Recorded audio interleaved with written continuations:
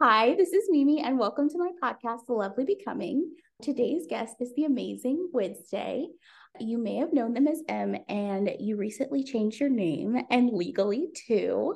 And I'm excited for you to share a bit of your heart behind the name change. A little tidbit, when you reached out to share your new name with me, I felt so honored and grateful. And my first thought was, we have to re record the intro. Like, this feels really important to me. And I've had this podcast on my mind, as you know, because it is really hard to set up a Zoom and not be in the dark and like just chat. Anyways, when I saw you post about asking others to do kind of a similar thing to reach out for re recording intros, I thought to myself, gosh, I wish you didn't have to ask. I wish it was just offered to you. And it just didn't really feel like a huge deal in the sense of like, why do you have to ask for this? And I thought about how much it made sense that this is a step in getting closer to embodiment and your most authentic self, which we'll talk about in the podcast. But I'd love for you to share about what this means to you. Yeah, I think sometimes first, like we ask for things because we're afraid people aren't going to offer them. And I think that's like a really like trans person thing is to either never ask and know that you're going to be disappointed or to hope that in asking people prove you wrong, which they beautifully have. Mm. Wednesday was like a joke nickname growing up. I don't think it would surprise anybody that I was like the really weird goth kid from like age 5 who like pulled the heads off their dolls and like thought that was funny or thought they looked better that way. If psychiatrists are listening, you cannot have my address. Part of growing up with older parents was like watching what, we would call Nick at Night and what they called like Mm. normal TV. And the Addams Family was a TV show. And what a lot of people don't realize, because now there's a Netflix series and there were the movies, is that like one, the Addams Family has been around since 1938. They were a New Yorker Times like little cartoon strip that ran for 50 years. It was one of the longest running cartoons in the New Yorker for a really long period of time. And it was picked up into a TV show partially because of the way that it really like examined traditional family values in a time period where traditional family values meant very white and religiously and sexually repressed.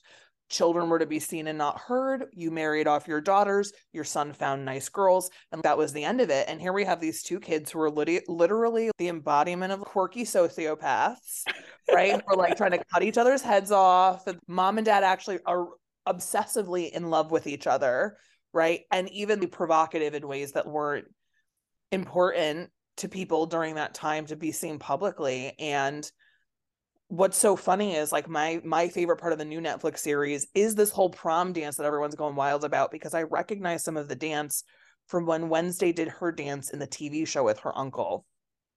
And something about also seeing Wednesday with her uncle and missing my uncle very terribly and having that kind of relationship of being weird together growing up, like it all just kind of made sense. And you kind of live your whole life when you have a name that you want that isn't the one you were given, afraid of disappointing people, of choosing the wrong name, of what that all means. And so told my dad this is what I wanted to do, and my dad said, it's your name, you should get to do what you want with it. In fact, every 18-year-old should literally be told, like, we kind of got to choose for you because you couldn't say anything, but I mean, if this doesn't feel like it's yours or like it fits you, you get to make a choice. But Mm. we treat this as such a big thing. And it was really cool to have it be a celebrated thing, but also like of course you want to do that. Everyone should get to do that. This should not be just a queer only subject, right? I know people that are cis and hetero that change their names because of trauma with family, because they had a name they preferred growing up, because they wanted to and they now understood they can. So this is kind of like my chance to not only give that to myself and honor all of those little pieces of history for me that feel important to the name, but also to be like, yeah, I'm afraid of what everyone thinks. And actually, it doesn't matter. It's my name, and we each get a name, and we each get to decide what we want to do with it. Mm. And I think that that's okay. And I think I get to choose how much of that story I share and don't share. And I love that I get to share that here with you. Ah, beautiful. I feel like this is so cool because we recorded this a couple weeks ago. And I'm thinking of connections to our conversation about pronouns and how it feels like a name is such an embodiment of the different parts and pieces and connections to different people in your life. And that is just so beautiful and amazing. Thanks. Thank you for being on and for the gift that you are to this world. I feel like you're just amazing. Thanks. Well, I feel very lucky that we get to be two magical people together. I hope you all so enjoy this podcast episode. It's going to be revolutionary and life changing and amazing. And have a good listen. Let us know what you think. Tell us about yourself for the listeners. What do you do? What do you love? Oh, this is where I'm supposed to say things about myself that make people want to listen to me. Career-wise, I'm a gender diverse art therapist. I run the country's first LGBTQ eating disorder IOP PHP that's run by queer people for queer people. I have a private practice where I do consulting and education. Sometimes I teach at the graduate level in art therapy programs. I know, I'm like, as I say things to people, I'm like, wow, I have no life and one very specific special interest. Relatable. I have a wonderful partner who is also an art therapist who also works with a gender diverse community doing recovery work. And I am an animal parent. I have 3 cats, Calvin, Kazoo, and Squiggles. I hope they're listening. My dog, Pinball Wizard, he can't really listen because he's blind and kind of deaf. That's okay. A bunny named Victor Bunkle that we call Baby Bick. I know. And I spend a lot of time with my parents. I spend a lot of time collecting photos of my nephew, who's the only child that I like, and making art in my little house. I just kind of stay in my little corner of the world. And like, I don't know, I'm grateful people want to listen to what I have to say. Oh, 100%. I just feel lucky that we had this lovely dinner where we got to meet in real life last year. And I just like, it was amazing. Oh my gosh, those rice balls and that conversation, like those 2 things were literally when everyone's like, what did you take away from the conference? I was like, Mimi and rice balls for life. Truly, if you are ever in Boston, there's this Marriott in Newton, mozzarella rice balls, cheesiest, gooeyest, most delicious. Shout out to them because I, it was amazing. It was like soul refueling after giving all that energy all day. It was like more than just food. It was life. Yeah, it really was. Oh my gosh. When I think about people and the work of therapy, I think about identifying and understanding all the things we were taught to believe, the ways we were told to act, the messages we integrated because of our wounds, and taking off all of those layers to grow closer to our most authentic self in a world that is harsh to that softness. How do you become more embodied and closer to your authentic self? Oh my gosh, cry a lot. Go to a lot of therapy. Yes. I mean, I tell everyone, like, I secretly think my therapist listens to everything that I do and doesn't tell me because she has the best boundaries of any therapist I know. So, Carrie, if you're listening, I love you. Thank you. You've made this career possible. This has been like, as for most people, right? Like this lifelong journey of like unlearning so much toxicness from all the generations before us, so much trauma from all the generations before us. Like, just so much nonsense. And I think that I am really good at presenting super embodied to people. I think that I make it look easier than it is now. Mm-hmm. And I think getting there for me was like really, really painful. There was this period in my life that I'm not super proud of in my super early 20s where like I really only valued myself for my body and the compliments that I got from people, right? Not just when I lost weight, but when I dressed a certain way, when I went out partying with friends, like I needed this constant validation of my physical self. And I didn't like myself because that's not how you learn to like yourself. You don't learn to like yourself from external validation. So I jumped back into therapy and like dealt with my eating disorder and a bunch of my other stuff as I was like finishing school, and really came to realize that if I didn't create the internal system that I needed for myself, nothing was going to happen.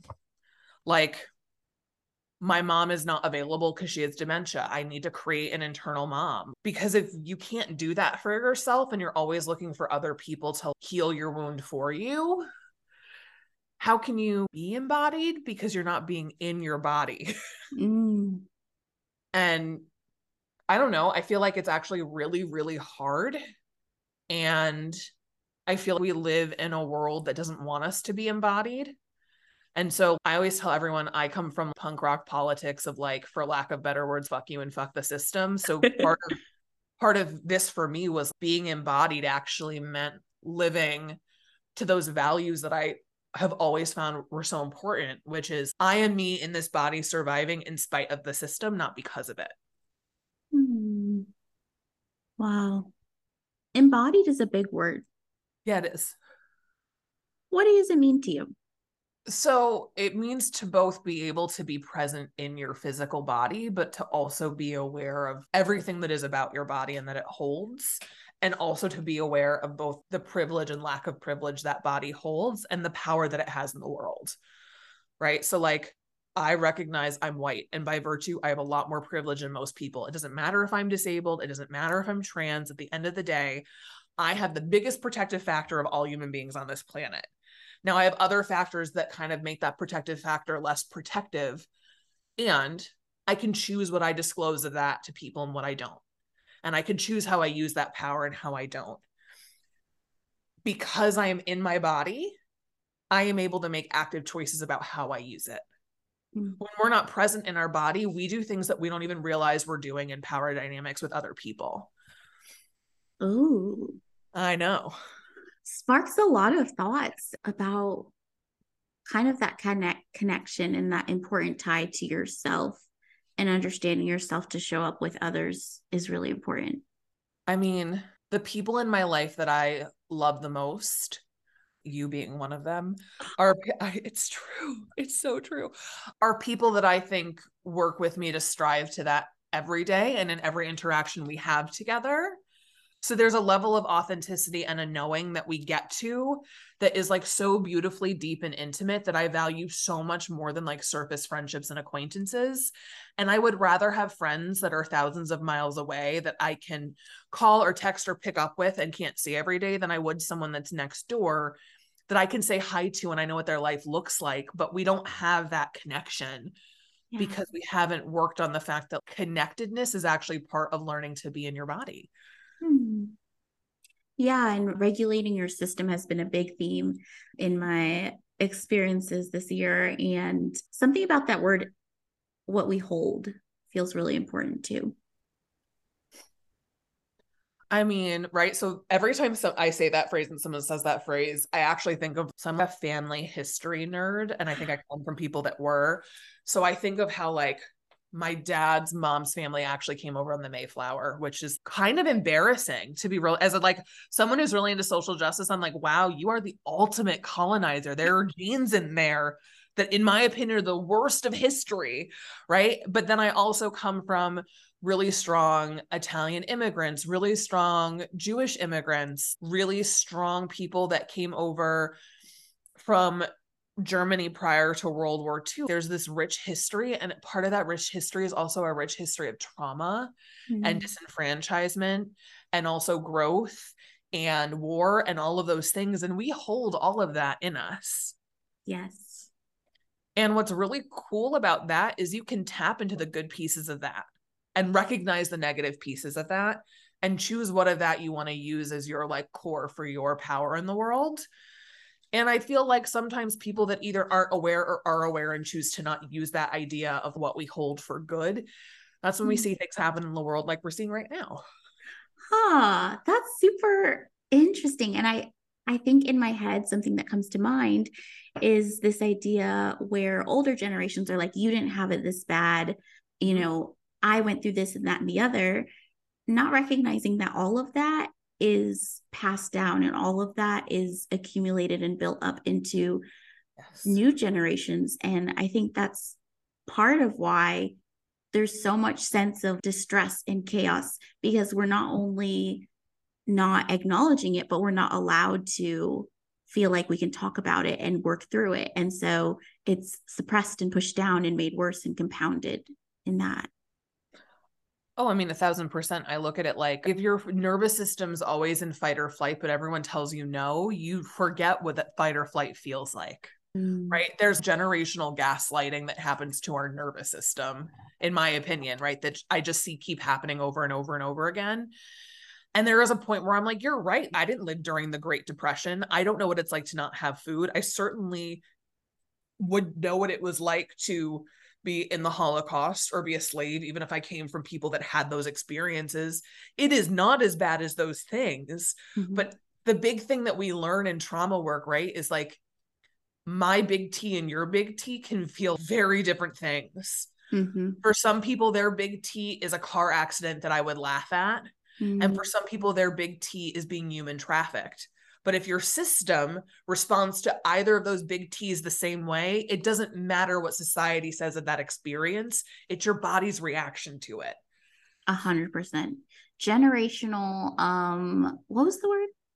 Generational trauma. Gaslighting. Gaslighting, yes. Double G. I like that. Coin that. Perfect. TM, no one steal it. Oh my gosh. Okay, this is very, very important. This is actually one of the things that got me thinking about having you on the podcast way back when we were at this lovely mozzarella ball dinner. So good. I want them so bad. You mentioned this incredible metaphor about our younger selves, and I don't want to share too much because the way you say it is just incredible. If you're jogged my memory, and my memory serves me correctly, it's this theory that however old your trauma was when you started, we actually have to go back and relive that age and those things that we missed out that trauma took from us in order to move on. So if I'm working with someone who's in their 30s and their first trauma was at 3, I would ask them, what do they remember at 3 missing out on? And how can we have that in the therapeutic space as an art therapist, where we can start to heal that wound through that process of play together, and then move forward in through each of those moments until they feel like that thing that they've been searching for has been satisfied in an appropriate and safe way in the therapeutic relationship. I mean, I think I probably used the age 3 because that's the first trauma I had that I can remember. And it took me years to go back and have that. And what's cool is to be able to go back and have that. There are now foods I can eat that I was afraid to eat because of that time in my life.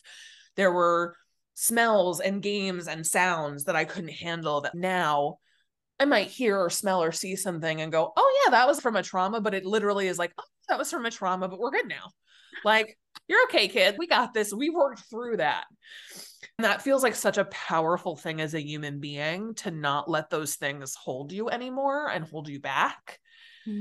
And it's also a privilege to be able to work through those things, because I know so many people that just haven't had that opportunity. Yeah.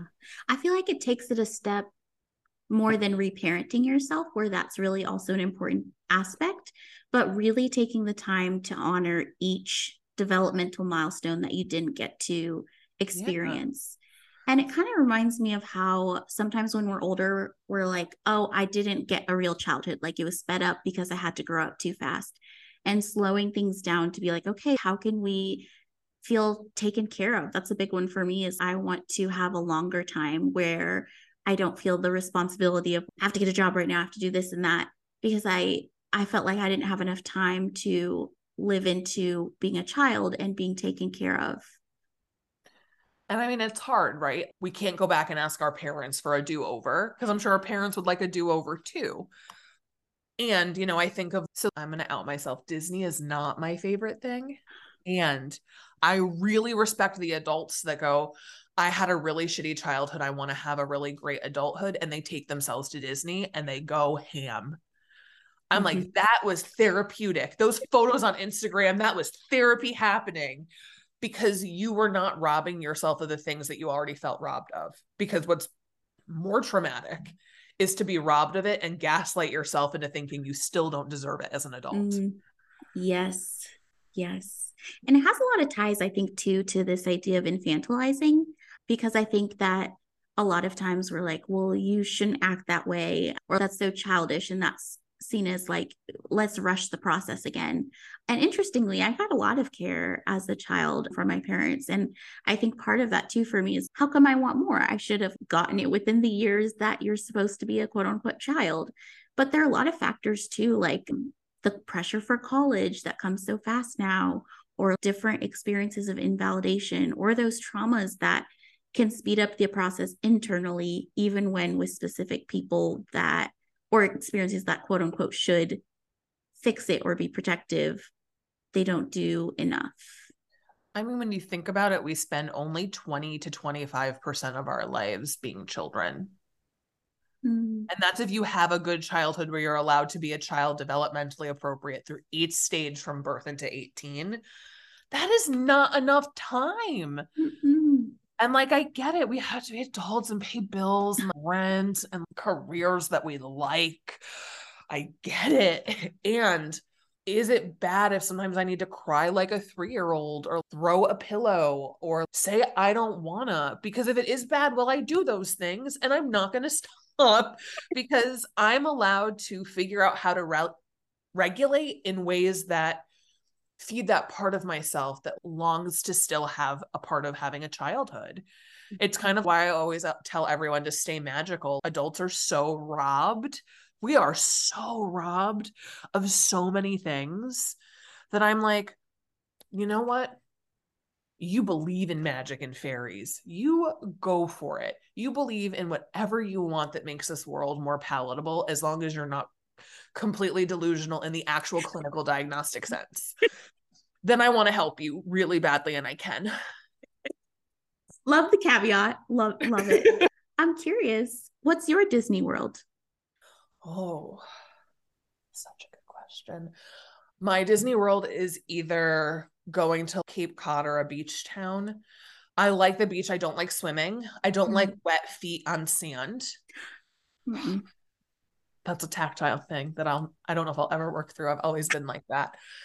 But I just really like laying in a chair, especially early in the morning when nobody's there except for maybe a few old people, and I can read a book and it's peaceful, or I can sketch. And then I really love when I've had the opportunity to go back to the UK and see my friends there. That was a hard time in my life, but it was also one of the freest. It was my first time being an adult. It was my first time not having parents within earshot. It's the first time I had my own place. There's something equally freeing as there was sadness that I really like to go back and visit. And it's partial nostalgia, yeah, but there's a part of it that also there's this pride of being like, wow, I became an adult here. And I also got to play here. I got to do both. And that's such a short period of time for us that it's really cool to be able to go back and get to do that for a few days with my friends. Yes. Yes. I love that. So good. Jumping around. Tell us about Rainbow Recovery. How is this born? So I had a private practice that actually started as my own business to sell artwork when I was in grad school. And I got my first eating disorder job my last year of grad school doing art therapy in a residential program. And I was being private paid, so it stayed open. And then in the pandemic, my partner and I decided that we wanted to rebrand into something that felt like it encompassed the things that we do. And I do eating disorder recovery, and Rhonda's eating disorder and substance use recovery. And we're both pretty queer, and we mainly work with queer people. So like, okay, rainbow marketing, I'm just as guilty as everybody else. And I really love good alliteration. The former English major in me gets excited. So that was kind of what we started to come up with. And the idea was that it would be, this would be our child. We would build this business. I'm in my home office right now that actually has a back door. So if clients wanted to come, they could come. And the idea was, instead of like going to an office, you can pull up to my house, you can park in the driveway behind my car, you can walk around to the backyard. No one will know what you're here for. You can have your experience with me. or with Ron, and then you can leave and no one will know. You get to have privacy. You don't need to be outed by going to a queer center. I wanted it to be a space where people could not only heal, but heal in private. So much of our lives, especially as I think queer people become so public, just by virtue of coming out. Yeah. You know, the fact that your identity is actually assumed as something completely different than you until you tell people otherwise. That I wanted people to have a space where they didn't have to do that again every time they went to therapy. So we kind of built it, and it's been super fun. And then it expanded into education and consulting, because I'm sure you've experienced this, right? There needs to be a balance between client contact clinical work and, for me, the wider scope of clinical work in order to have the energy to do the things I need to do. So this was a great way to create that balance. Yes, 100%. I love that. That's really interesting, that piece about queer people and having a lot of things be public information. And especially so that you can show up authentically, and so that people can respect your identity, you have to kind of like share and change certain things. That's really interesting. I mean, I had that experience all the time. Funnily enough, an hour or two before I hopped on, a friend of mine who was at the same conference, ironically enough, had called me, and she was at the nail salon that we all go to, but she and I didn't know we went to the same nail salon. The nail tech was trying to reschedule my and Ron's appointment. We go together to get our nails done every 2 weeks. It's like our little date thing. It's so fucking gay. Like, I can't. And she was listening to them talk about me and him, but they were calling me her because I had never said explicitly to any of them, I like they, them pronouns. Please use those. Because then I have to have a conversation about why. It's never just a, can you talk to me that way? It's a, I don't understand. What does that mean? And I assume at this point in life, and we know we shouldn't assume, that that would have just been the reaction. So I just don't have the conversation. And she was listening to them, and then they were talking about my cane, and she just turned around, had pulled up my picture on Instagram, and was like, is this them? And then my friend who's cis actually explained to them that I use they, them pronouns, why I probably wouldn't have said anything, and how they can refer to me next time I'm in. So I didn't have to do the work. And I think sometimes part of it for people, I know for me, is I am tired. And it's really hard to teach people how to treat you all the time. And I think when you've had trauma and other things separate from gender identity or sexuality, right, or race, where you've just spent a lot of like your trauma, people how to treat you, and now to be affirmed in my identity and be treated like a person, I have to teach you how to treat me. And it's a little like, you know what if I just want a manicure? Yeah. And I really appreciate, like, today of all days, ironically, that someone did that work for me and showed me that I don't have to be the one to do it all of the time. And it's so exhausting. And I just keep thinking, I'm a therapist. I have so many skills. I've been through so much therapy. If this is how I feel, I can only imagine how other people feel. Thank you for sharing. I think this reminds me, I can't remember who said this, but they were like, I just want not everything to be about my gender identity, in the sense that I don't have to always prove it or explain it or talk about that as the main thing you are thinking about when we exchange conversations. I just want friends and fun like everyone else sometimes. Yeah. I mean, I'm sure I've probably said something like that many times. And I'm sure I can think of lots of trans people that have publicly said things like that. And I just think the most interesting thing about me is not my gender. It might be a thing that makes me feel safer for people or not as safe for people, depending upon their opinions, right? But ultimately, like, I don't like you, Mimi, because of how you identify in terms of your gender. I like you because you're an amazing person to be around. You're super fun to talk to. And we've avoided this podcast because chatting has been more fun than having to record a conversation. Like, that has nothing to do with either one of our genders. Yeah. Like, why does that matter? But it does. It matters because we want people to talk to us the way that we want to be talked to. And so it becomes this center stage conversation that we want to be seen as just a really small part of identity. I had a friend say to me that another friend had said to them at work one day that they wished queer people would stop talking about how queer they are all the time. Cis hetero people don't do that. And my response to that has always been, well, because your identity is assumed and mine isn't. So you can go to work as a cis hetero, woman and talk about your boyfriend and getting engaged. And that's a totally normal conversation. Mm-hmm. I go to work and I talk about my partner. And because I present as more femme, people first assume I have a wife and that I'm a lesbian. Then I had to explain my gender identity. Then they find out my partner has been assigned male at birth. Then that's a whole conversation. And before you know it, we're not at a work meeting talking about work.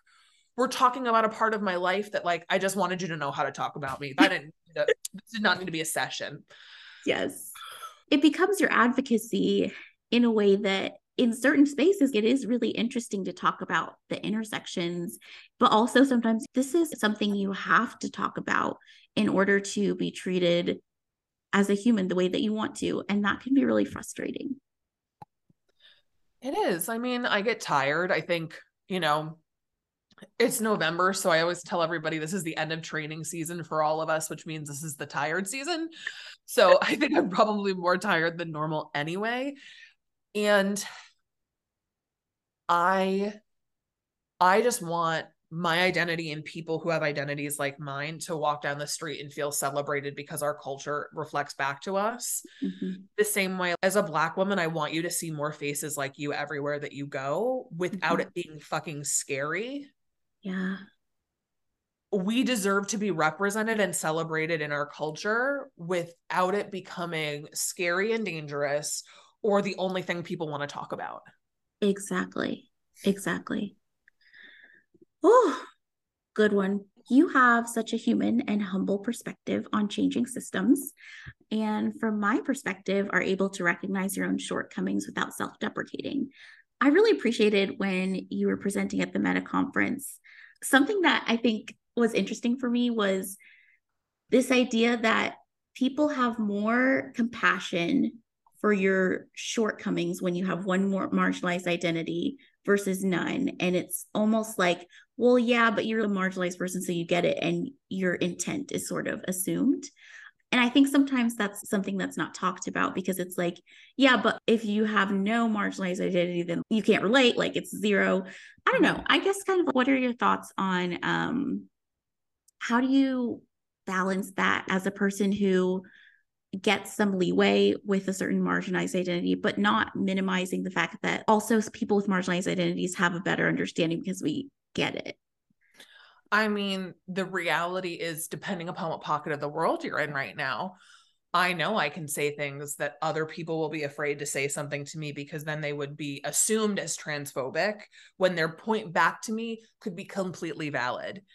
And I really hate that we've weaponized the idea that, like, being racist or transphobic or homophobic is this noun in which you become, right? It is an adjective that describes really shitty behavior that is learned and can be unlearned to a certain extent. There are some human beings that I believe are too far gone, and they're in politics. But I have to be self-aware if I'm in super mixed company and I'm going to say something that pushes the envelope, because I think most people that know me know if I can say something that pushes the envelope, I will. It'll come out of my mouth without thinking. That's who I am. And I have to think, but who will be hurt by doing that, knowing they can't say anything back? Where does my marginalization give me power in certain, public situations? And then where is me actually being able to speak my truth, the thing that's actually going to put me and the people with me in harm's way? And in that sense, I do have power, but it's the disenfranchisement of my power that can take other people with me. So it's a lot of self-awareness and a lot of labeling it. I say in many trainings and presentations that I can say things because of my identity that other people can't. Mm-hmm. I don't think that that's a bad thing. I don't think that I should get a free pass for talking about race the way that you can, right? The same way I can talk about gender in ways that other people can't, and people want to hear it and people will accept it, and people that don't like it usually are afraid to say something. Yeah. That's all true. And all of that doesn't change the fact that there are people in the world that have more power than us because of their identities. Yeah. Yeah. That's such a beautiful way of putting everything. I think sometimes we hear one thing and then we think it means another thing that we're not encompassing. So for example, here it's like, okay, someone with more privilege can't say something without getting as much flack because they don't hold certain identities. But that doesn't mean they can just go around and say whatever they want without consideration. But what it does mean is that we be conscious of how we have sort of the oppression Olympics sometimes and want to make sure we make space for if someone is saying something with an identity and someone is saying something without an identity, what is the truth or the helpfulness of that statement outside of the identity and also within it, because you can't, someone's specific experience is going to change it too. Of course. And isn't it also like whether or not we're speaking from our lived experience versus education? Like a cis hetero person who's in a thin body speaking about transness and fatness, even if they say the same things I'm saying, they do not know the pain of those identities the way that I do. Mm-hmm. And that is why they need to, and I love you all, sit down and shut up. Because you've always been listened to. Yeah. Your body's always going to be listened to. But people are finally waking up to listening to my body or your body. So in situations where our education, right, our clinical expertise and our lived experience can come together to give people a richer experience, then I should be listened to. Mm-hmm. And so should you. Yeah. And in situations where you don't need lived experience plus clinical expertise, pay the other person where it's not emotional labor and baggage for them. Yeah. Golden. Spot on. Okay. Your brilliant partner, Ron. Oh. Obsessed. Y'all sent me just the nicest birthday gift that made me feel so loved. It was these beautiful flowers and they were pink, which is my favorite color. And I just want to know how you met and created such a beautiful relationship. Oh my gosh, this is so gross and I love it. It's my favorite. So I met Ron after actually being pseudo engaged to somebody else. I know. How dare I? There were people before Ron. I know. Even sometimes I'm like, oh my God, there were people before Ron. That's so sad. How dare you? I know. You're not the only person to have that reaction. I had signed up for internet dating with a friend, kind of like, I would say as a joke. I wasn't ready to date. And then I was like, well, I'm here. I guess I could go on a few dates. And I did. And they were all really terrible. Yeah. I did not enjoy dating. Mm-hmm. This was in, oh my God, 2009. What? Dating in 2009. That was before like Bumble and stuff. That wasn't cool. Friend, that was OK Cupid. OG. Okay. This is, oh, I'm so glad my mother will never listen to this podcast. He messaged me the day I was going to delete my account. And I don't even think he said something suave. I think he was just like, do you ever consider giving a nice guy a chance? And I was like, that's the sweetest opening line of internet dating, considering the experiences I had had. And I was like, okay, I'll talk to you. And then it turned out that he lived 20 minutes from my grandfather. And then it turned out that all of my favorite places in Connecticut to go as a kid were all the places his parents took him, because my mom's family is from New Haven, Connecticut, where we live now. So we actually had been in same places at the same time as kids, but had never met. Then I find out that his cousin was roommates with one of my brother's old close friends from high school. And that at some point in time, my brother and him could have potentially have been at a party together, right? So then we meet Easter weekend, 2009, at a coffee shop in downtown Fairfield where he was living. I was visiting my grandfather. I told my mom I was going on a coffee date. I was going to be gone for a few hours. I would be back. This is where I'm going. If you don't hear from me, send the police. Because it's the internet in 2009. So, you know. Yes. I show up and there's a guy out front that from the side could have been Ron, but was definitely not the Ron that I signed up for, and was a little intimidated. I don't know if this was a good choice. And then there's a white Jeep parked down the street. There's a girl inside and there's a guy with his head inside, and it's Ron talking to his best friend's sister. Kelsey, Oh. who is in my wedding. She's lovely. We don't have to be upset with Kelsey. She's beautiful. Oh. She introduced herself. He gave me a hug. He asked me if I wanted to get coffee and if he could take me on a walking tour of Fairfield. And so he took me on a tour of Fairfield, which has a lot of old historic homes, and it's on the shoreline in Connecticut. And I love the beach. So we got to see the beach and we walked around. Then we went to this coffee shop that all of his friends like to hang out with, and they ragged on him. And I love nothing more than embarrassing the shit out of Ron by ragging on him. And I have from the first time we met. So I joined right in, and they were all like, you belong here. And that was it. It was like I left that date. He didn't kiss me. He walked me to my car. He was super polite. And I remember being like, you didn't fucking kiss me. I was cute for you. I drove back to my grandfather's house in this haze of like, how does this human being exist? How do I feel so comfortable with someone that I've just met? How is this real? And then that first year that we were together, right? So this is the thing I need everyone to know. We were at Thanksgiving, and Ron's dad meets my grandfather for the first time. And he looks at my grandfather and asks him if he had been to Africa at a certain meeting that Ron's grandfather had been invited to, because they both did similar work. My grandfather for the US, his grandfather for Israel. They had all met before on another fucking continent. What? Ron and I are at Thanksgiving dinner being like, was this a government setup?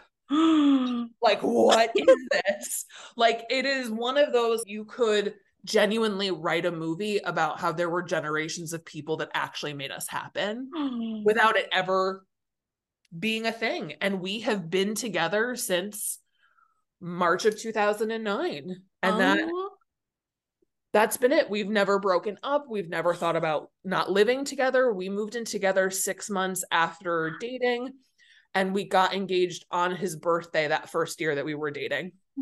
Oh my God. And that was it. He called all of my friends in the UK. They helped him get a ring, and they arranged the whole thing. It was really beautiful. And I just feel really, really lucky. People don't always get to find a person that they feel like is actually their person. But like, that's my person. Even if we fell out of like romantic love with each other, he will always be my person. Wow. I know. I mean, that's really incredible having seen y'all interact. Like, what, 12 years later? 13? Yeah. Math. It's still so beautiful and so cohesive and like, wow. I know. Sometimes I think about it, I'm like, how did that happen? I made so many poor choices before Ron. And I mean, I don't know. I feel really, really lucky. Like, this is someone that when we started dating, I was in a smaller body. I wasn't physically disabled yet. I had mental health stuff because I always had PTSD, but I had a traumatic death of a family member through suicide while I was in grad school. My last year writing my thesis, and that really spurned on this part of my PTSD and anxiety that since then is just not the same. And I don't think it ever will be. I think that's my grief that will always kind of be there for that person. And then coming out, having top surgery, having a hysterectomy, doing all these things. And the whole time he's just been like, no, I signed up for you. You signed up for me, right? If I told you tomorrow that I was a woman and I wanted to do all of this, you signed up for me. And I was like, yeah, you're right. That's how I feel. We signed up for each other. This is part of the deal. And not, it's part of the deal because you're supposed to stay married. We will leave each other in a second if we're unhappy. But when you love someone, you just don't love this shallow version of them. You love intrinsically who they are, and everything else around you changes, right? Don't people get older? I'm going to get old someday. These tattoos are not going to look so good. They're going to be wrinkly and fall into the floor, and he's got to like it. And if they're going to make technology. It's a whole nother podcast. M's for the future. Oh my God. I love that. I love that. And I think it really speaks to a little bit of that earlier piece where it's like gender has to become sort of this forward part of us, or race has to become this forward part of us because people are not willing to accept it as a part of us. You know, and there's parts of us that we also bring to the table I don't know. I think it's really interesting. Obviously, love and relationships and sexuality are different for everybody. And I think that for me, when I look at this relationship and the friendships that have carried throughout the years that have responded so well to this, that's what authentic love looks like. Authentic love has nothing to do with whether or not you even understand how I identify. It's the idea that you love the authentic parts of me that make the room light up when we're in it together, that make you want to listen to me talk, that make us excited to see each other. And that shouldn't change no matter what label I ask you to use for me, nor should it change for whatever label you want me to use for you. That should always be consistent and constant until something about that authenticity and that person changes or they become inauthentic. That's really hard for people because that's being our most vulnerable selves. And I mean, there's so many reasons why being vulnerable is hard for people. I just think that for me personally, I can remember like being in third grade and my mom yelling at my teacher for being like, they're just a vulnerable person, and not vulnerable as in weak, and not vulnerable as in incapable, vulnerable as in they're not going to stop feeling because you think this is not the time or place to not feel. That's not who they are. And Yeah. I've just always been that way. I just have a lot of feelings. I always tell people I'm the end of Mean Girls. I don't go here. I just have feelings. Yes. I love that. I see it as we're all on this journey towards more authenticity and closeness to who we are. And we want to show up because we want to keep honoring and finding and discovering that most authentic self that maybe we see glimpses of when we meet people and love them. Right? I mean, I don't know. Like, the way that I think I light up a room is the way that you and Gloria lit up a room when I first met you both. There was that spark that you see in somebody else that you secretly hope you see in yourself. Yes. You know what I mean? And we don't need to know each other. We can share some rice balls and become best friends. One dinner is all it takes. Because when someone is open to being authentic with you and you respond in kind with that same energy, you can figure out right away if this is going to work or not. Yes. And then if it's not, you know it's not for real reasons, not because of your own stuff. And I, again, much rather be friends that it feels that way with than keep trying to puzzle piece things together that aren't part of the same set all the time. Absolutely. It's easier to be vulnerable when you know I trust you. We're in this for the long run because there's so much that I love and to keep getting to know about you. That's how I feel. Do. Okay. This one's going to be a little bit of a doozy because I didn't write it out the way a question That's should okay. go. But I know we talked previously about rupture and repair in relationships. And I wanted to talk a little bit about when people have different marginalized identities and there's a rupture in the relationship, and how do you kind of considering that like oppression Olympics where it's like, well, automatically your thoughts are more valid because of this identity, or like it's not safe to engage because I don't want to harm your exhaustion, or like you have limited capacity. What do you do with those kind of relationships where there's like various support needs and it's not going to be equally reciprocal, or things like that? It's a really great question. I mean, I think I always like to start out by letting someone know that I'm noticing a rupture or I'm experiencing one. And I don't know if it's a rupture within me about us or between us, but I know what I'm feeling in me. Are you feeling that in you or between us or both? Where is that happening? So then we can be on the same page. Because if I'm only feeling it within me, then it's an internal experience. If we're feeling it between us or in ourselves together, that's also a shared external experience that we can talk about. So I always like with people, whenever I have the words and the thinking to do so, to ask people to help me label for them and for myself. And then from there, kind of go, when did the feeling start for you? This is when it started for me. So we don't have to talk about our differences or our identities or our power dynamics. I want to talk factually, like, last time we were together, I started to feel sad when you said A, B, and C. And since then, I've noticed this feeling of resentment every time you've texted me. I'm telling you this so that I don't have to carry resentment and sadness. Did you feel something in that moment? And then, you might be like, I felt the same thing, before I said that. This is the tone in your voice and it really hurt me, right? Okay, we had a miscommunication, right? That's a small thing. Then there are bigger things like I said something that I didn't know was racist. Thank you for calling me on my shit. I think the other thing with this is we all need to be humble. I can be wrong. In fact, I'm wrong 99% of the time. The world gets to see the 1% time where I'm right. Think about it. Social media is curated. When people listen to your podcast, right, or they see one of my posts online, you are seeing the 1% time I got it together. You are not seeing the 99 failures that took that 100th time. And so it's also being humble enough to know in those moments that while I'm feeling hurt, it doesn't mean I didn't hurt someone else in the process. I'm equally able to harm as I am to heal. And it doesn't matter what your identity is. If you're a human being, that's what it is. Yeah. I love that. I think that's really cool. The part about internal noticing, like, is it a shared experience? That feels really, really cool. Well, and I mean, what I love about that is we can have global shared experiences, right? Like when generally trans people are saying reacting to politics, I can actually participate in a global experience with people and never have to talk about it.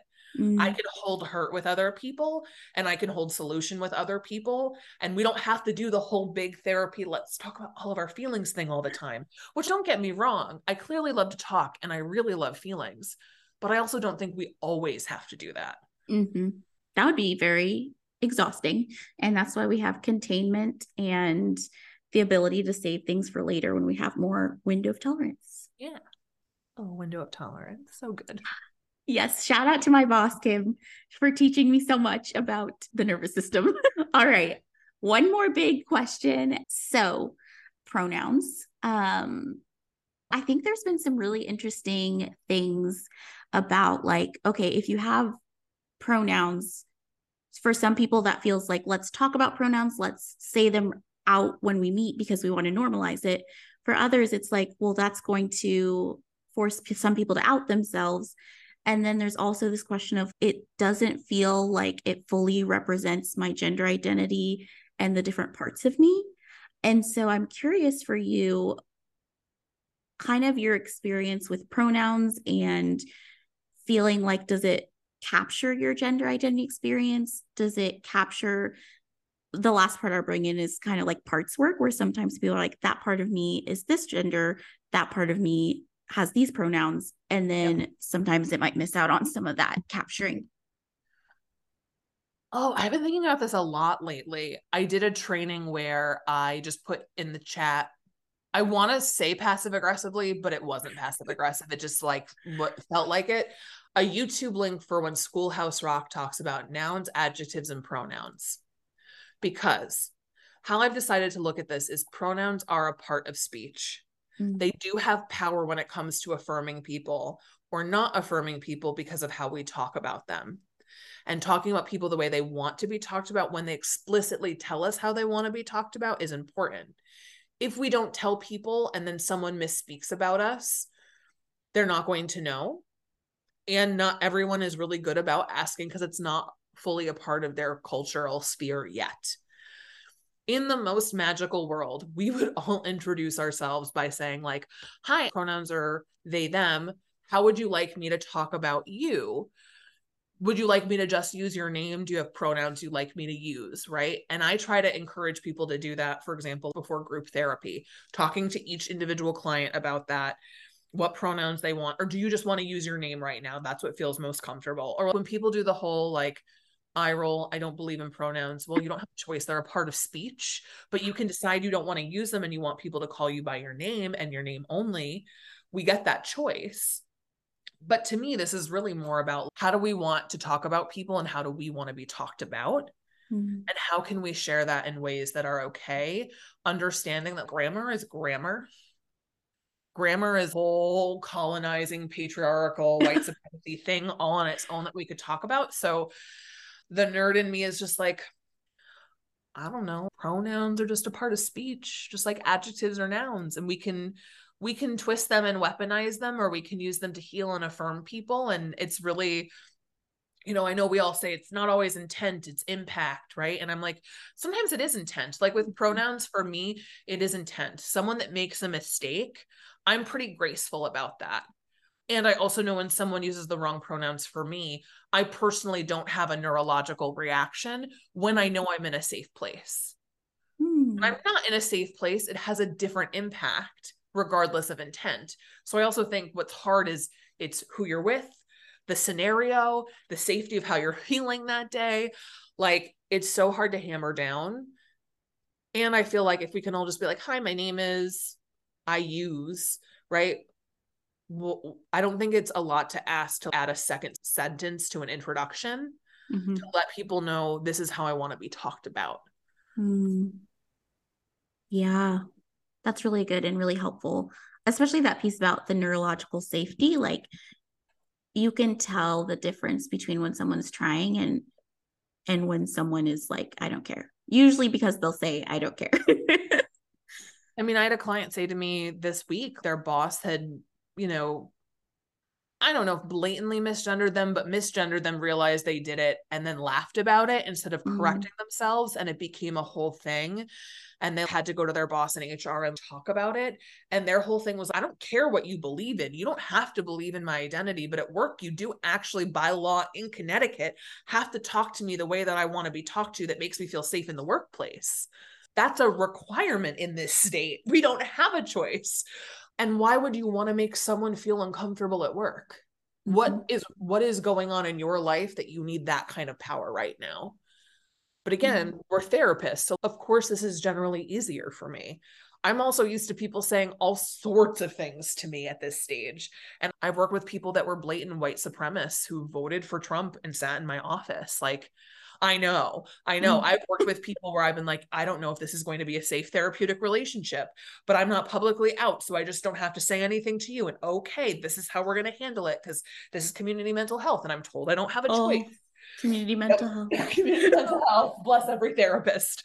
So I think I've also had a varying amount of experiences, both out and not out, of what feels safe to me and doesn't, to know. And I think we need to remember everybody's learning based on their background. And it's different for each person. And I don't think it's hard to affirm people. And I also don't think that it's hard to have a little bit of grace. Yeah. Don't give too much. Yeah. But I think a little of like, you might not know this, but I actually use these pronouns. And then if someone's like, oh, that's too hard, then, oh, you're being a jerk. Yeah. Now you're being a jerk. I corrected you and now you're being a jerk. But if you didn't know, well, now you know. Yeah. Huh. And do you feel like for you, pronouns express your gender identity? Oh, big question. I mean, I think I'm way too magical for a pronoun. I think I'm way too magical for a single adjective. Yes.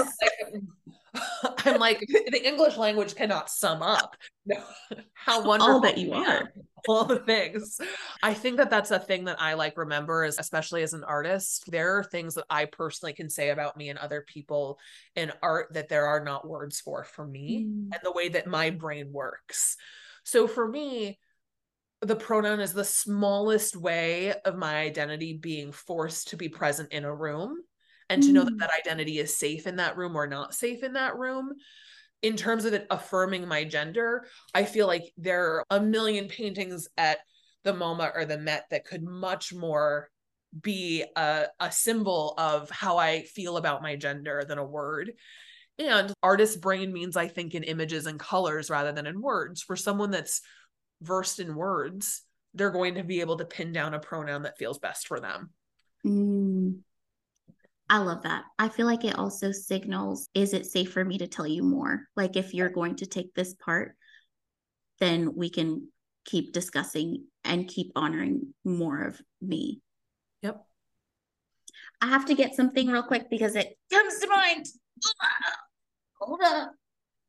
Let's see if I can get it. No, hold on. Are you ready to be read to? Oh my gosh. Yes. Story time me. Yes. Oh, the face on the cover. Oh, that's the best face. Just the best human ever. I'm obsessed. I'm so glad I get to bring this in because I'm obsessed with Alok. They're just, if you haven't heard them speak, it's just so beautiful. And when you were talking, I was reminded of this piece of their book, which is called Your Wound, My Garden, which the title alone is poetry and beautiful in itself. And this little section is called pronouns. And it says, we categorize English words into 9 parts of speech. Many words can be more than one. Present can be both a noun and a verb. But can be a conjunction and a preposition. I can be a pronoun, an apology, a threat. The premise of speech is the promise of it. But what about those of us for whom there are no words? Being trans means existing in the underbelly of language. It's not that we don't exist, it's that we have been written out of language. Pronouns, then, aren't just about the ability to use a word like she, they're ultimately about our ability to be.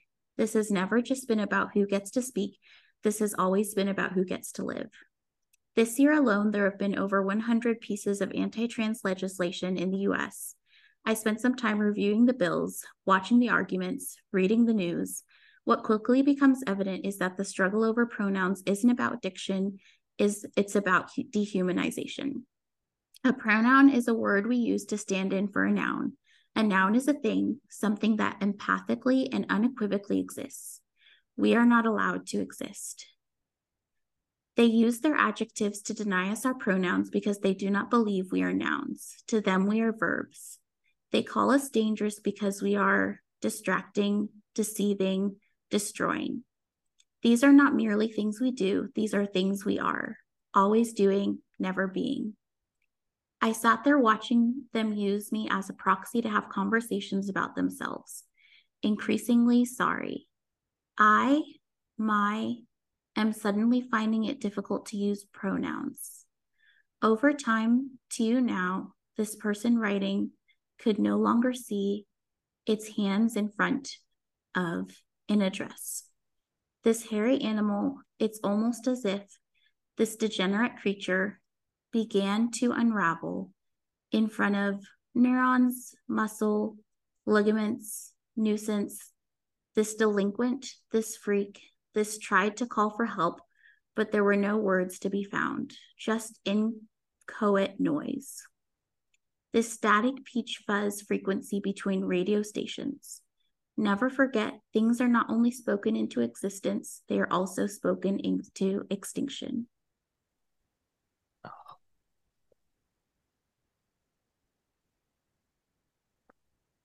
So, yes.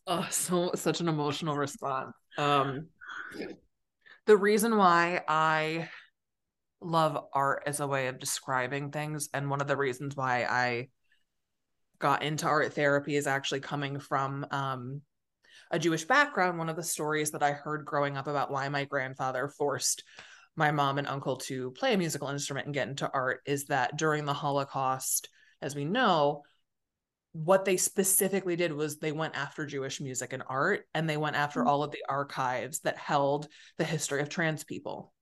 So there is a whole history of us as trans people and of us as Jewish people, of art, of music, of culture that was purposefully eradicated so that we wouldn't just get rid of people. We would actually fully extinct the idea of a group of people.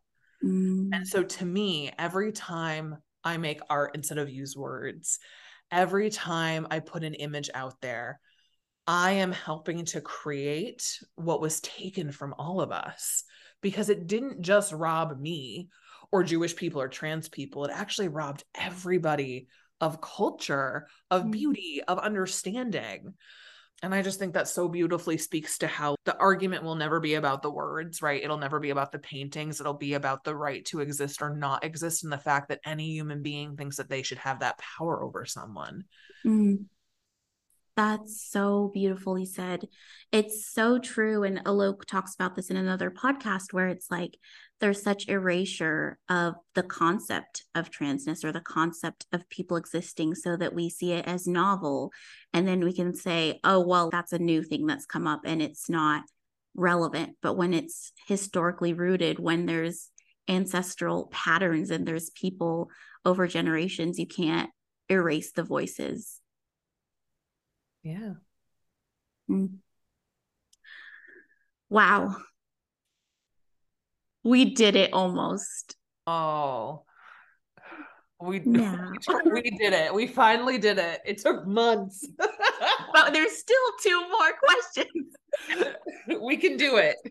But these are maybe different vein. Oh, and also I highly recommend this book and I would say to order it. However, I think it's out of stock because it's amazing. And I know this poem I didn't even do justice because there's the way that it's written on the page is a piece of art as well. And so I highly recommend if you can check it out. But I want to know what your favorite foods are. Oh my gosh. Grilled cheese and ice cream. Yes. I love a good grilled cheese. I love cheese. Can we do a podcast about cheese? Yes. Cheese is so delicious. And Yes. for me, cheese has been one of those foods where it hasn't mattered eating disorder or not. I can't turn down a cheese. Yes. Can't turn down an ice cream. Yes. Love an ice cream. Mm. Love a French fry.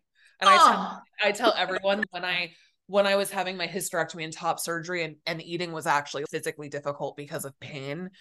The joke was my therapist was like, remind Ron to keep French fries in the house. And he bought an air fryer and he would just make them and bring them up to me wrapped in bandages in this reclining chair and be like, you need to eat. And I'll be like, I don't care if it hurts. It's so good. Just cheese and French fries, ice cream. These are the things that I don't know, like they're just good. Yes. There's something so connecting about them. I love foods where I'm like, I could eat this anywhere. Yes. Cheese is amazing. So good. I love it. And how are you becoming? Oh. As if I didn't already take you through a therapy journey in this Okay. podcast. Can I grab something to share with you? Yes.